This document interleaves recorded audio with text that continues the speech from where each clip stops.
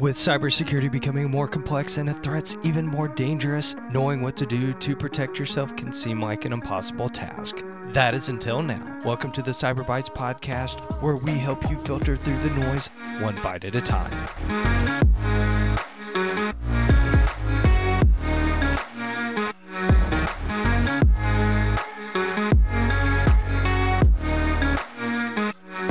Well, good morning, everybody. This is Nick. I am so glad to actually be recording an episode. The last few months with everything going on with COVID has just completely screwed up everything. As most of you are very much aware how much life has changed since COVID-19 hit. All of these government restrictions and mandates and orders and all of the complete, what seems at times, destruction of our constitutional republic. But we're not going to get into a politics conversation today. In a little bit more somber remembrance mood of the 19th anniversary of 9/11. As I posted earlier on my personal Facebook page, I will never, ever forget where I was that moment I found out that the towers had been hit by the hijacked planes.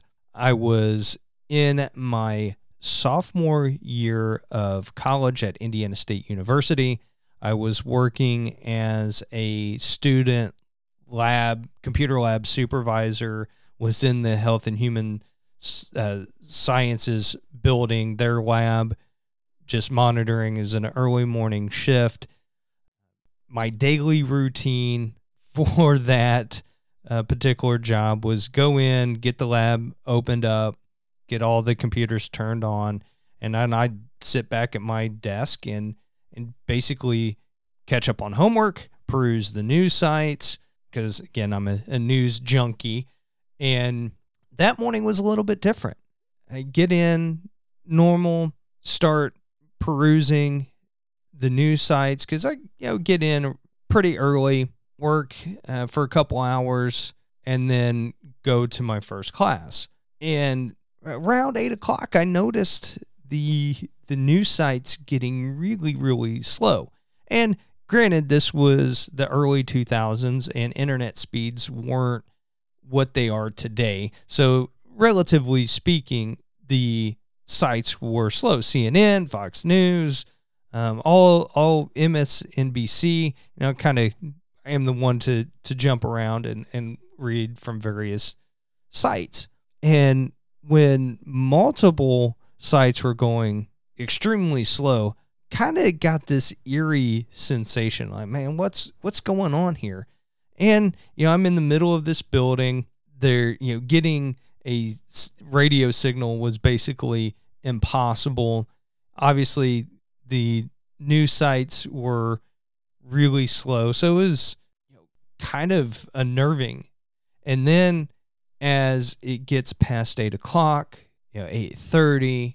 I hear students and other folks in the hallway start talking, and I remember, we're going to war. Somebody, some random person in the hall says, we're going to war. Osama bin Laden just attacked us. And the sense of, holy, and pardon my French, shit, what the hell is going on? Started sinking in. And personally, I had just recently at that time, broken up with my girlfriend, and, was going through some other, post breakup stuff. Won't get into all the details there, but that helps kind of frame my point of view and my state of mind at the time. And, my thoughts were like, what's going on, with, where she at? Her brother-in-law was in the military, and they had just moved to Montana, I believe. It's been a few years. But anyway, so my thoughts of the folks in the military started coming up. as I knew several folks that were early on in their military careers at that point, and just the uncertainty of how our lives are going to be affected because of these attacks really started developing.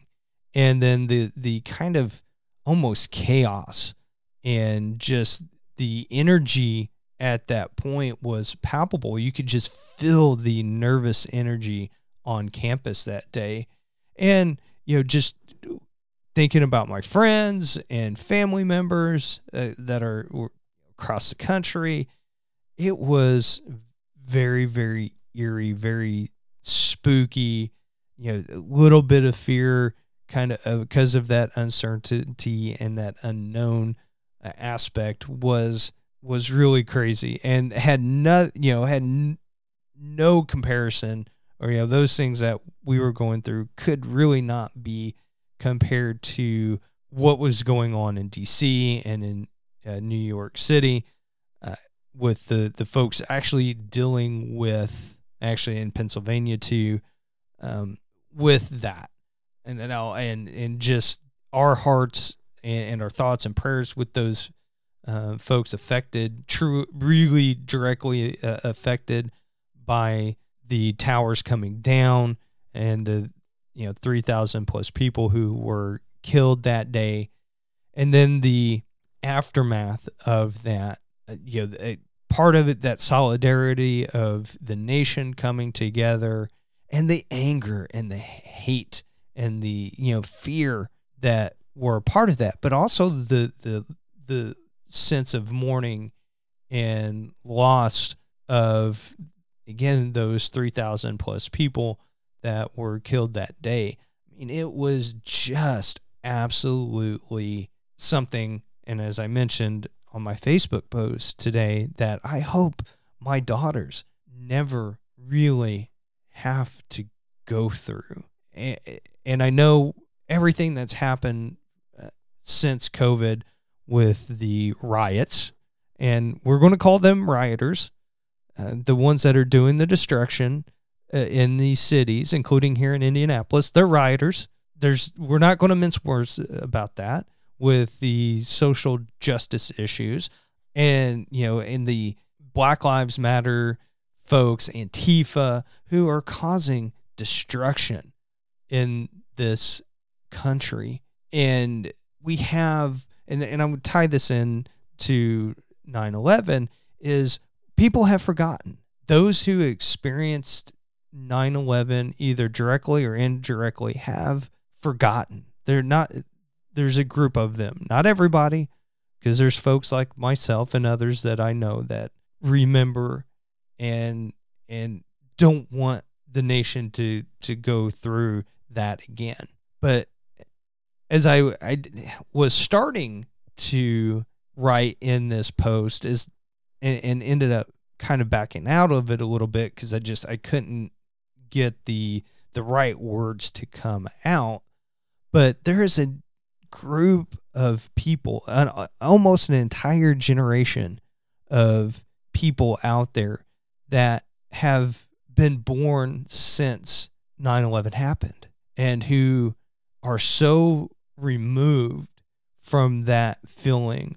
And right or wrong, I mean, we are where we are for various number of reasons, but they have not experienced what many folks, from my age and down and above, that were, alive during that time, had experienced. And I think there's something lost in that. And it's a shame we are where we are today with all this social discord that is happening. And there is an entire generation of people out there that don't know how bad it can be. And they're, again, sorry for my language, pissed off, disgruntled at society. Rightly or wrongly, that's the way it is. Not trying to get necessarily at the heart of why they are so angered at the way things are. And I think some of those reasons have to do with our response as a nation since 9/11.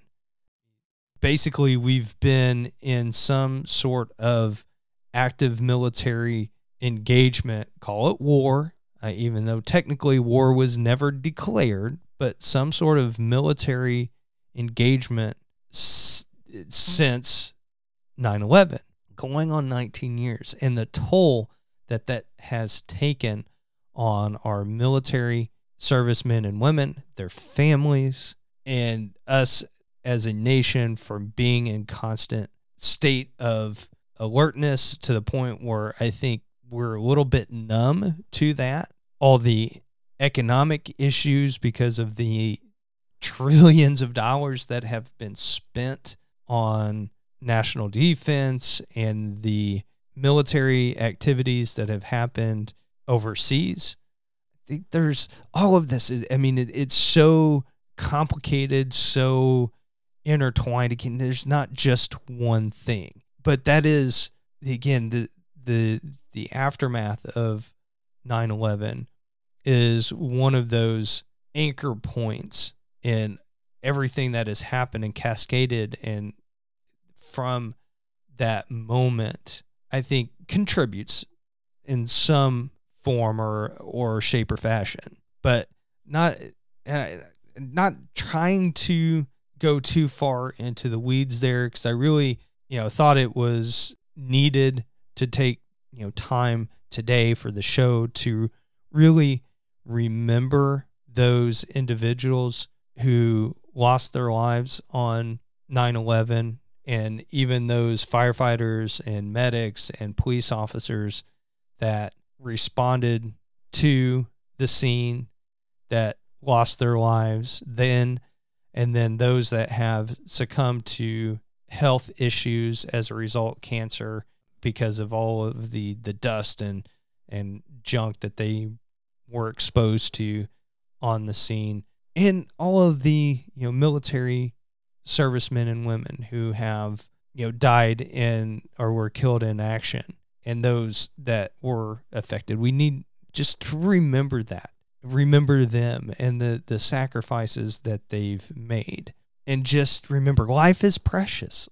The cost of what has happened since then goes beyond, much more beyond just the dollars. There's no amount of money you could put on the loss of life. And we have to remember that despite all that's going on in our country, we still live in a really damn good place. Could it be better? Yes, it could always be better. There's always room for improvement.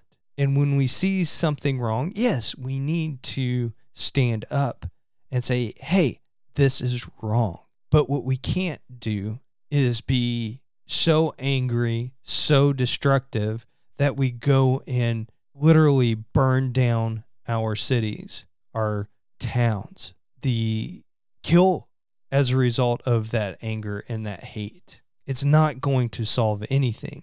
And those who were doing the right thing by protesting, exercising their First Amendment rights, their message gets diminished as a result of these rioters. Regardless if I agree with the particular positions these protesters have, I will absolutely 100% every time stand up for their right to peacefully assemble and protest and air their grievances. And I know that I'm not in their shoes. I'm not looking at it from their perspective. I have not been in their shoes that have led them to feel that way, to think that way. So it is not for me to dismiss their position.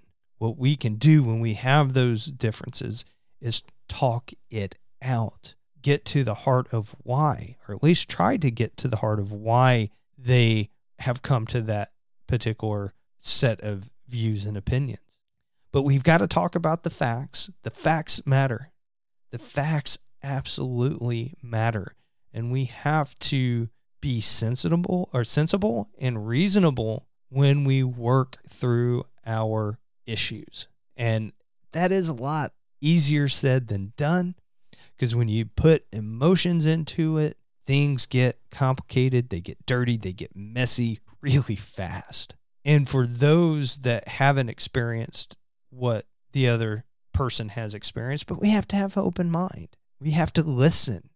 And as my wife tells my kids, not just hear or listen to respond. We actually truly have to hear these people, the other person out, to get to the heart of what's going on. So I thought it was important to bring up, to remember this day, share a little bit of my experience on that day. And everybody that went through it has their own story to tell that's important.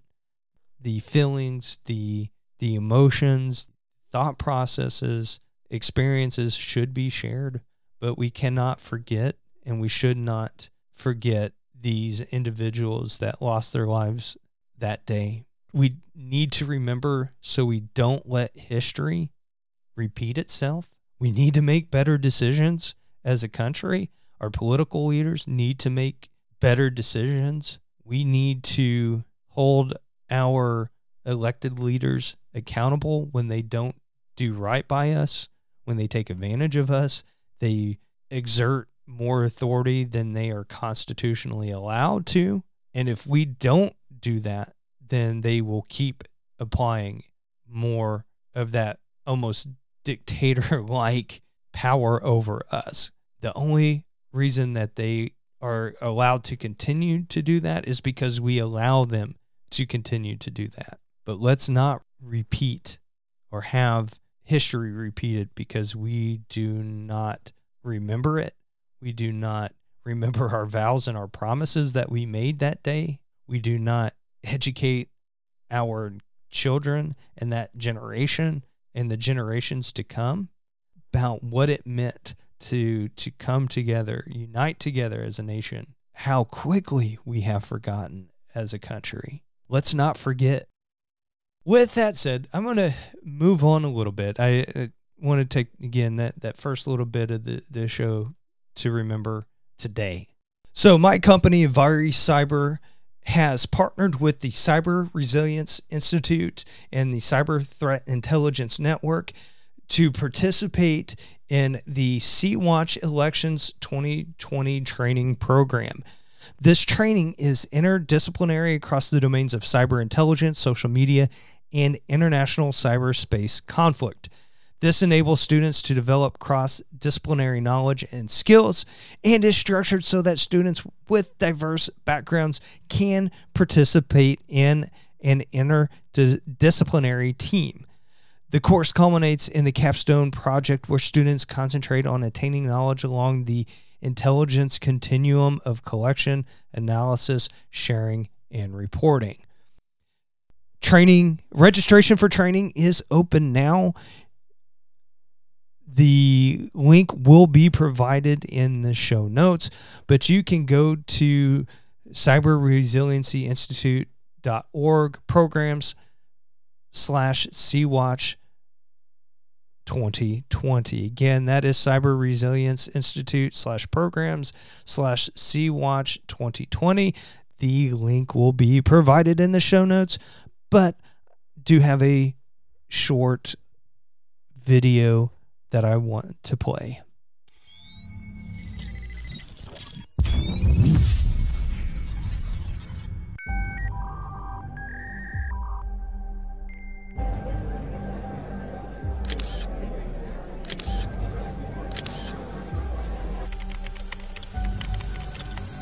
We are under siege from malicious threat actors and fraudsters all around the world, threatening the U.S. elections.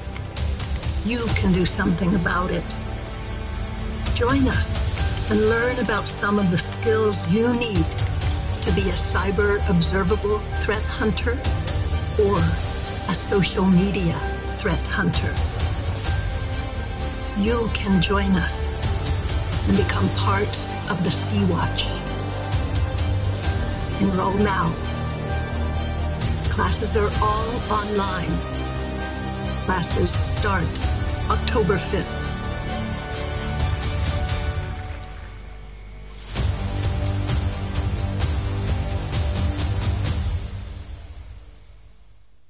If you're interested in this training or know someone who would be interested in the training, they can contact me, or you can contact me at nsturgeon@avaricyber.com. I can provide you all the details about the training, what's expected, timing, cost, all of that, and more.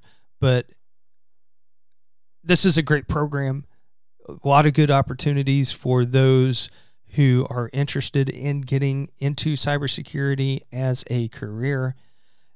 Share this show, share the links, all of that good stuff, and get this out there to your networks and anybody who you think would be interested in this training. So we're coming up on a very, very potentially another anchor point in society with these elections that are coming up in November.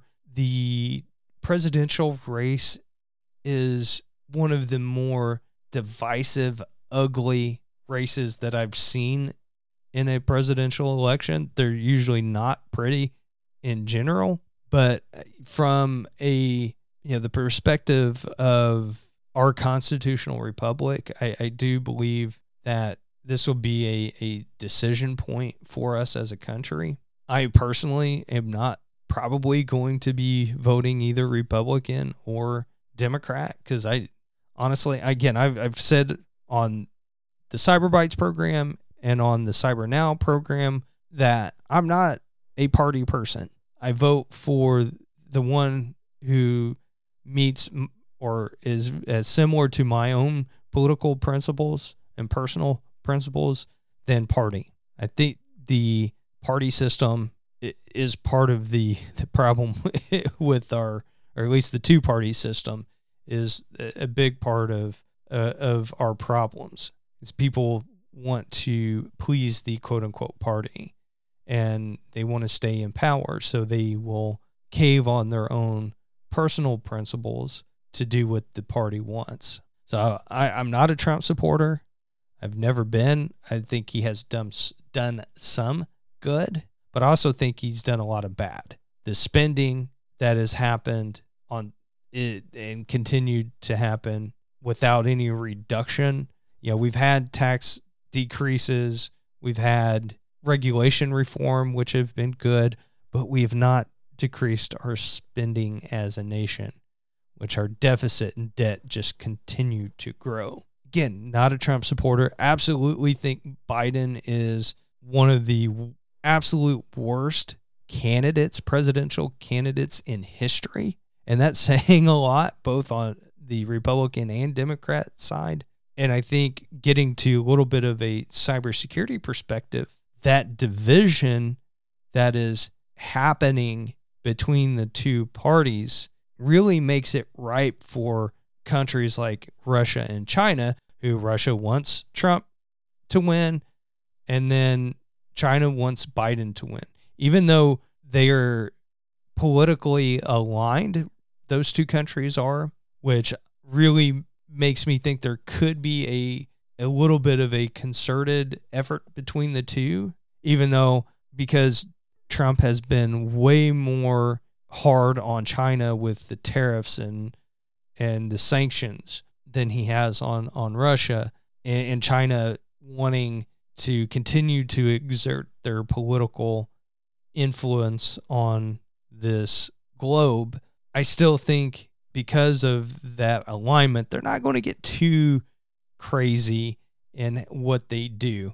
I think it's interesting, again, from that cybersecurity perspective, with the advanced persistent threat groups that are within those two countries, the amount of activity that comes out of their national cyber directorates, and how that support, if you will, for one campaign over the other on both sides, the influence operations that happen, whether it's bots, the bot farms that are out there amplifying disinformation, fake news, and their support for the other candidates and how that goes against each other, but also helps kind of amplify the division between the two parties and the kind of clear lines that have been drawn between the Republicans and Democrats, even though I do think they're the different sides of the same coin. But from a social perspective, how that would continue to amplify and pull us as a nation apart, it's extremely concerning to me from a cybersecurity perspective. Everyone's focused, or I say everyone, but those in the cybersecurity field, from the nations, from our federal government, and even at the states, so locked down and worried about the voting machines. I tell you, I've done extensive research into this, and even post the 2016 election, bang for the buck, these other nation states, adversarial nations to the U.S., will get more bang for their buck on doing the disinformation campaigns and putting money into amplifying those things that either support or help drive a wedge into this country than trying to hack into all of these voting machines. The amount of resources needed for that, the complexity of each of the, on a technical level, of each of these voting machines, let alone adding in the challenges of getting to enough machines to actually make a difference or change the vote. Now, the voter registration sites and those databases, that there's some challenges there, even though that's technically an easier target for a cyber group to go after than going after the machines. Now, granted, with some data analytics, I'm sure in running through some of the algorithms that are out there, you could probably find out, okay, and I think it's been done. I don't know how accurate it is, but I've seen some examples of this online. Well, if I concentrate on these particular points in the country, districts, voting districts, then that would have changed the election in 2016. I'm sure using some predictive analytics and those algorithms, you can do some similar analysis on, if I change enough votes here, how that cascades across the country. I know the national political committees, the Republican Party and the Democrat parties probably are, they've got those data scientists working on them so they can understand where they need to spend their resources on. So I don't think it's completely implausible for our adversaries to do the same type of analysis, but to be able to either from a influence campaign, disinformation campaign, or either from a more what you would consider cyber attack, through the wires, as I call it, type of cyber attack, to figure out if if enough votes get changed through hacking the system, then how that cascades throughout the country. Again, think it's very plausible for adversarial nations to do those type of predictive models. Now, executing on those is a whole nother story. I think, again, it's a little bit more challenging in practice to do those things, even with the amount of resources that these nation states, Russia and China and others, would have at their disposal. But like I said, and I've stuck to this since my analysis 4 years ago, technically 3 years ago, that the influence operations, the disinformation campaigns, more of the psyops type of activities probably yield more bang for the buck than trying to do a through the wires attack. And looking at this strategically, even though there's not a clear definition on what war looks like when cyber is involved and what is an active war. There's still some definition around that, and provoking us through those. Even though technically you can have some covert cyber activities, it's a little bit more direct of an activity going through the wires than trying to do these influence operations. It's risky, or say riskier, in my opinion, to do a through the wires attack on the cyber or the election infrastructure than setting up these bot farms, where they can set them up in their own countries. And because of the way the internet's set up, it's very easy to amplify either folks that they want to support, or if they're trying to attack these Trump memes or Biden memes that are out there. It's really easy to amplify those when you have these farms set up. So anyway, I get to the point where I'm rambling a little bit. So I think I'll say this: the elections from a cybersecurity standpoint is something that I will continue to pay attention to. Especially as we get closer to time. For me, again, watching how Russia and China continue to support the opposing candidates, Russia with Trump supporting him, and then, or at least wanting Trump to win. And then, China wanting Biden to win, how that plays.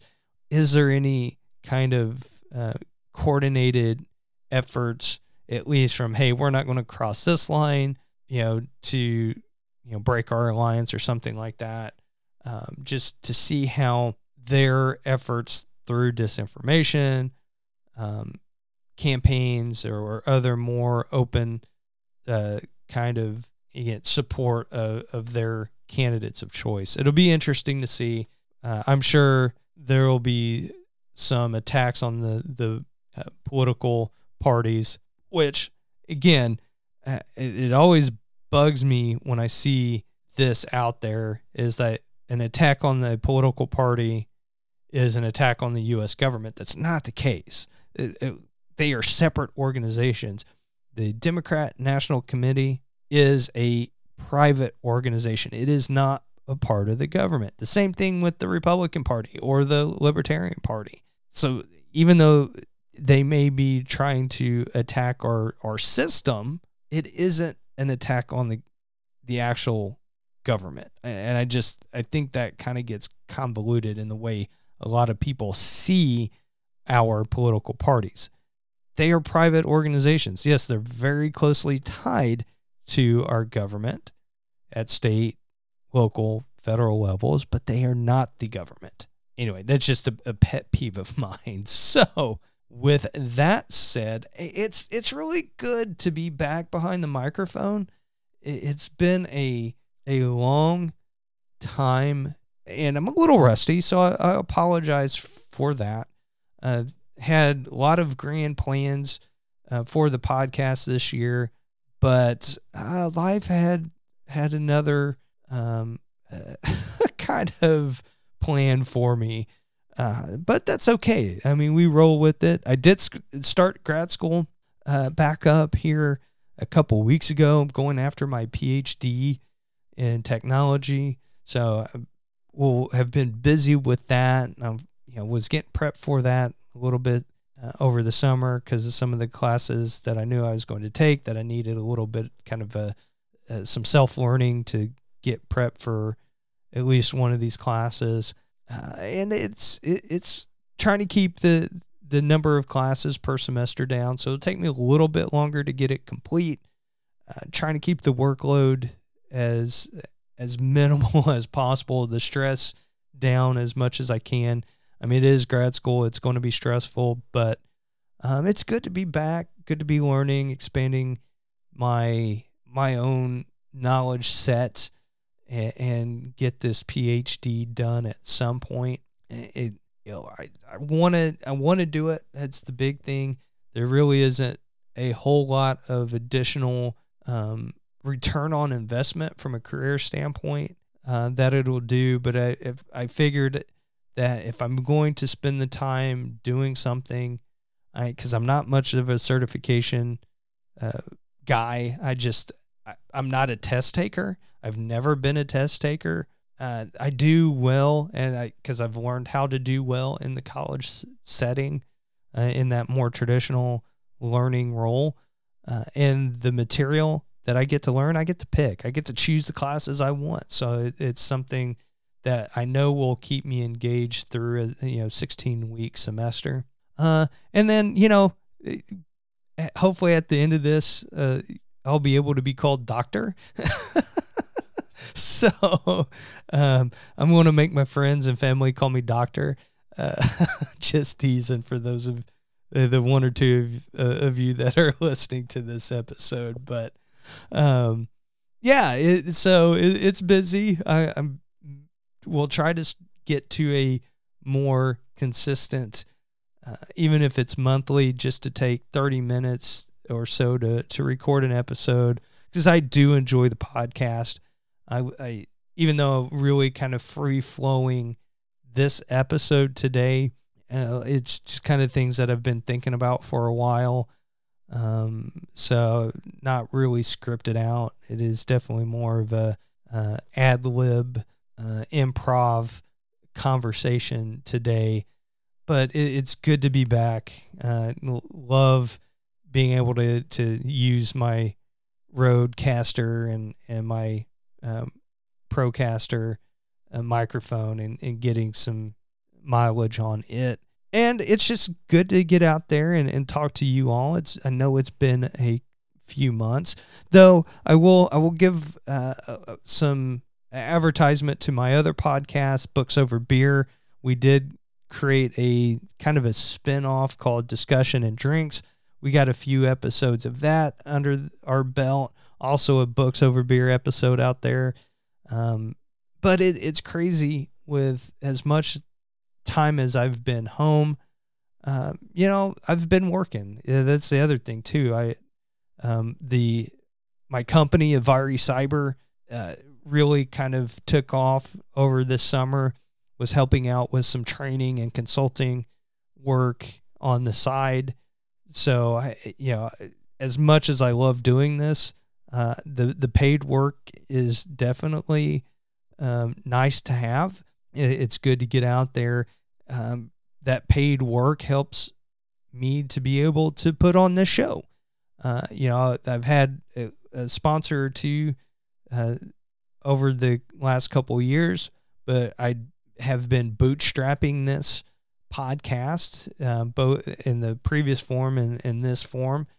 And so being able to do some work, some consulting work, side hustle, if you will, has been nice to be able to support the show. And it's because of that work that I'm able to do this. So I'm not getting the looks from my wife when I say, hey, I want to buy a, $300 mic, or I need to spend, this money on hosting services, et cetera, et cetera. So, thankful that the company's there. Again, it's Avari Cyber. You can check the company out at avaricyber.com. We've got some interesting things going on with it. Trying to balance, again, grad school and the consulting work and my full-time job to be able to support my family, but also to support my passion project that is Cyber Bites Podcast.